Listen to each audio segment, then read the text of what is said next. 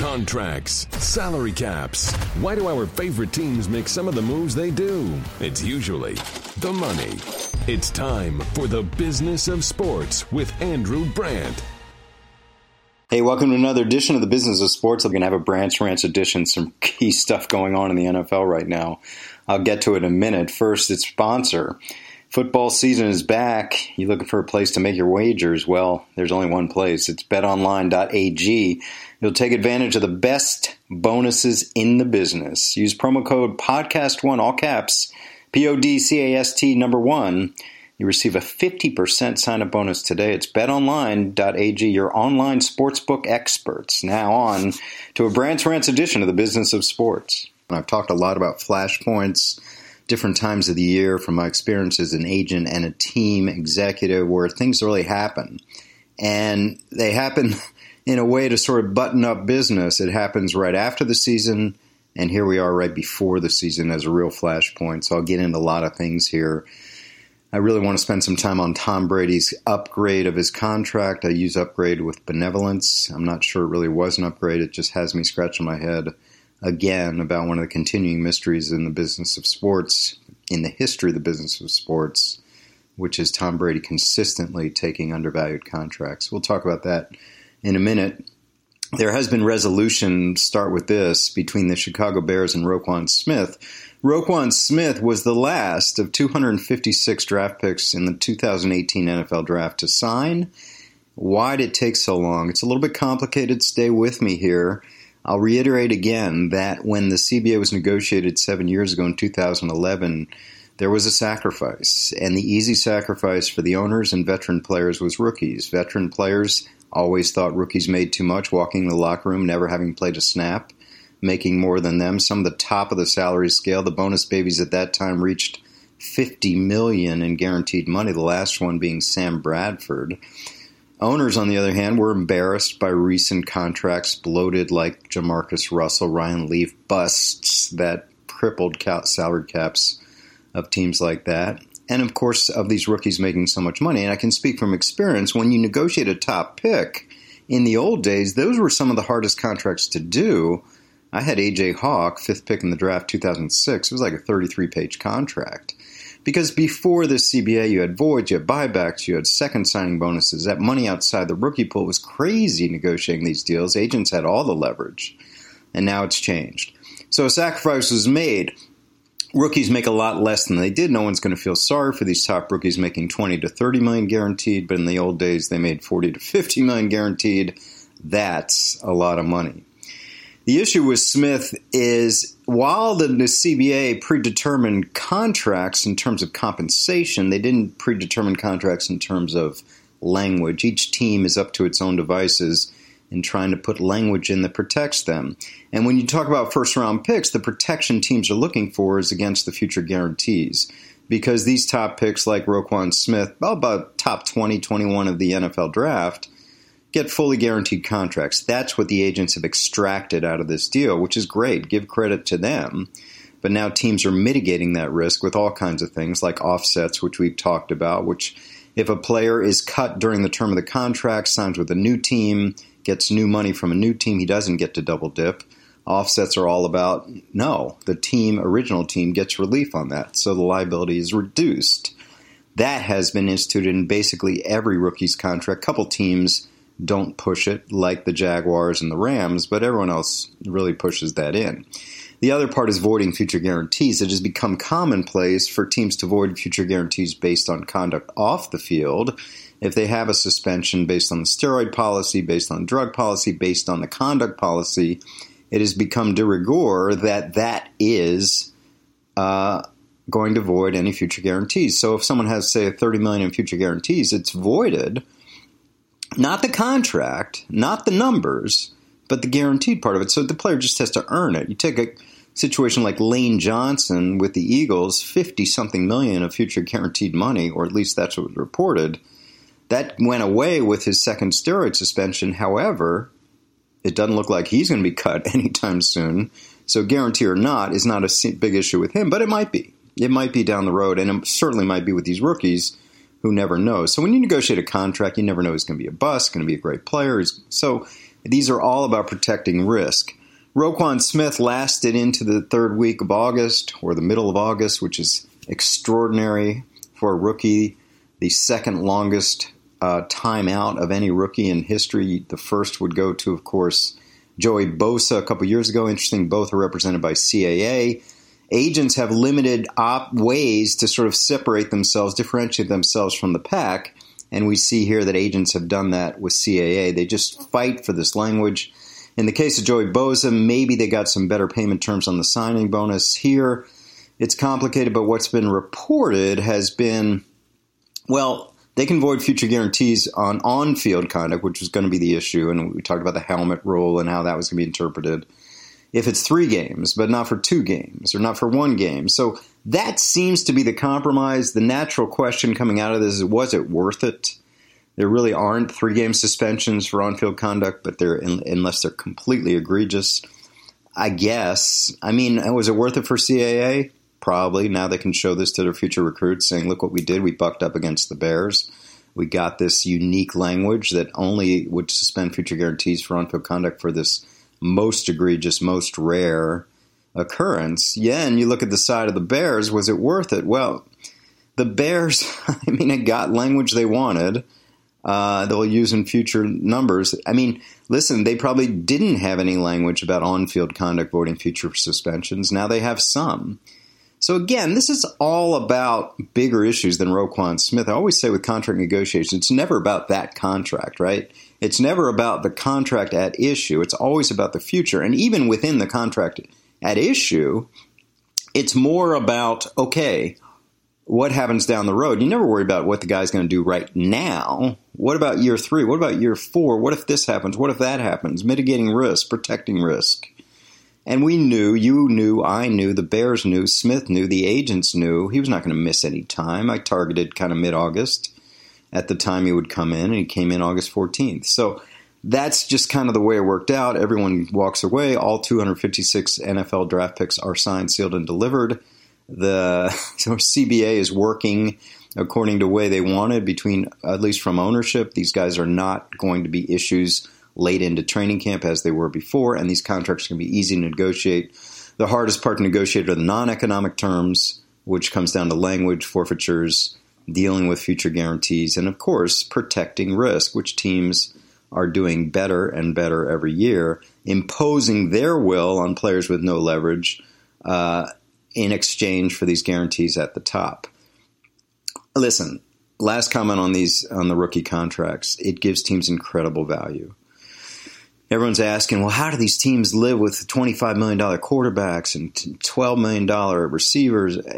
Listen, if you manage a cap, you should have no problem balancing out 5, 6, 7, even 10 kind of elite top-level contracts on your team, assuming because at least half your team is going to be on rookie contracts. And rookie contracts are cheap, they're affordable, they're fixed, they're reasonable. You have players playing into their 3rd, 4th year making $600,000-$700,000, especially in extreme cases like a Dak Prescott with the Cowboys making $600,000. Players like him around the league are making $25 million. Imagine how much you can do with that kind of savings. So again, this is all coming to fruition as the owners wanted. This rookie pool, Roquan Smith bucked up a little bit, but he'll go in. The money's been preset. He has off-field conduct voiding suspensions. He has an egregious case of on-field conduct voiding his suspensions. All is well and good with this draft class of 2018, all safely tucked in to training camp. Big issue I want to talk about is Tom Brady. I've brought it up in my writings for ESPN, for MMQB, this week for The Athletic. I've talked about it on TV, on radio. I've podcasting. It's not talked about a lot. I mean, I'm certainly not the only one, but listen, the best, most recognizable, arguably the best, along with Aaron Rodgers, most recognizable player in football is Tom Brady. He continues to take undervalued contracts throughout his career, and I bring it up again this week because he took what was supposed to be an upgrade. And again, let's be clear, it is an upgrade. It is more money than he's supposed to make, if he makes it. And it just raises the question again. Tom Brady not only takes undervalued contracts, he takes undervalued contract adjustments. Here's what he did. There were some rumblings. Maybe Brady wasn't happy with his contract. Maybe the Patriots would do something. Well, they did, and here it is. If he finishes in the top 5 in one of 5 quarterback categories, he'll make $1 million each, cumulative effect of $5 million. It would double to $2 million each if he wins the Super Bowl. However, it's capped out as a maximum of $5 million. So he's making $15 million. If he's top 5 in one of these categories, $16 million. Top 5 in 2, $17 million. 3, 4, 5, up to $20 million, which would place him maybe top 20 of NFL quarterback pay this year, total compensation, instead of 23rd or wherever he is now. In other words, if he hits 4 of those things, he's up to $19 million. He'll match Blake Bortles. If he hits 3 of them, more than half, he's up to $18 million, which puts him at Case Keenum level. Just start thinking about that. Even Darnold and Mayfield make more than Brady. Now, again, let's be fair. Their contracts are heavily weighted toward first year as rookie contracts. But it's really uncanny. I don't think there's a question now whether Tom Brady takes undervalued contracts and undervalued contract adjustments. The question is why, which we'll get to in a minute. But let's just think about this adjustment. This is not free money. He has to earn it, and not earn it with gimme incentives like tying his shoes or falling over or gaining 20 yards. These are real incentives, top 5. Now, again, Brady's top 5 quarterback should happen, no problem. But what if he doesn't? What if he's hurt? What if he's hurt for 3 games? I mean, these are issues that you just raise your eyebrows like, wait a minute, they didn't give Tom Brady real money. This is the adjustment, incentives, really, for Tom Brady? Even Julio Jones, who was making some noise about being underpaid, he had 3 years left on his deal. They weren't going to tear up that deal with 3 years left. What did they do? They gave him $3 million, $2.9 million of what is essentially free money. Not incentives, not have to be earned, cash. So you have to say, well, wait a minute. Do the Patriots not feel as strongly about Tom Brady as the Falcons feel about Julio Jones? There have been other cases, I can't think of them right now, where teams would just sort of give, if there's, just sort of calm a situation, some money to a player to sort of get them through the year at least as a short-term appeasement. This is not happening with Brady, and he accepted it. Listen, I love Don Yee. I think he's a great agent. Represents Brady, represents Garoppolo, who got a monster deal this offseason. I just don't know why it happens. Here's the theories advanced. One is that Tom Brady's a team player. He allows money for other players. He's good with, helping out the team. I get it, but that's a cap issue. If you want to create cap money so the team can sign other players, great. He does that. This part of this deal is converting salary into signing bonus, which creates short-term cap room. It pushes out cap problems to later, but that's fine. He did that. He's done that before, but so has everyone. Pick a quarterback. Teams do this all the time. Roethlisberger's done it several times. Drew Brees has done it. Players at other positions do it all the time. You have a big salary. Teams convert it into bonus, so the proration means that cap is spread out over the number of years remaining, not just that year. And this is what happens. Brady does it, yes. So if you want to help the team, give him cap relief. He does it. Kudos to him, but so does everyone who's asked. It also gives him better cash flow. Instead of waiting September through December to get the money, he gets the money right away. So there are reasons on both sides to do this. That's okay. But here, it's taking less cash. Forget about cap. Cap's just accounting. Cash, you're taking less money. So if you're taking less money to supposedly help the team, well, the team has money. The team has money. And if you're not worried about the cap is taken care of. You've helped them with the cap. But you can take more cash. And the Patriots are not a historically high-paying team where they're spending over the cap consistently. Now, they spent well in 17. They were one of the lowest spending teams in 16, and they're ranked about 20th as we sit here today in 18. So I just don't get it. The savings is not going to the team proving from these stats. It's going to ownership or whatever benefit the Kraft family gets from this. So the idea of helping the team, yeah, he does it through the cap, but I don't know if he does it through cash. He shouldn't have to. There's no reason The owners of an asset worth $2 billion need cash from Tom Brady. They need cap. Under the system, he'll do that. He's done that. He did that. But he could do the same relief making $30 million a year instead of $20 million a year. It just, that $10 million is not going to, especially with a cap restructure, is not going to prevent the Patriots from doing what they need to do. And it's their best player. So I just don't get it. Okay, the second reason advanced. Let's see what it is. Tom Brady makes so much in endorsements. He doesn't. Okay, right. I've never seen a player take less because he makes a lot of endorsements. You know, that I've been around the business a long time. That's thrown out there sometimes. Yeah. I mean, listen, these guys have a short shelf life to make a lot, and endorsements make a lot. I mean, Brady's 40, but who knows what he'll be doing in 45 and 50. He's going to live a long life, make as much as he can. Speaking of which, third reason given out, he's got this supermodel wife. Gisele makes tons more than he does. He doesn't need the money. I'd shake my head at that one.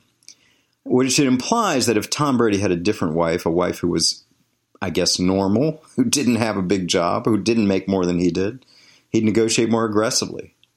I don't think that's the case. I don't think if Tom Brady was married to someone not named Gisele, he would be negotiating any differently. And unless someone tells me, I just don't believe that's wrong.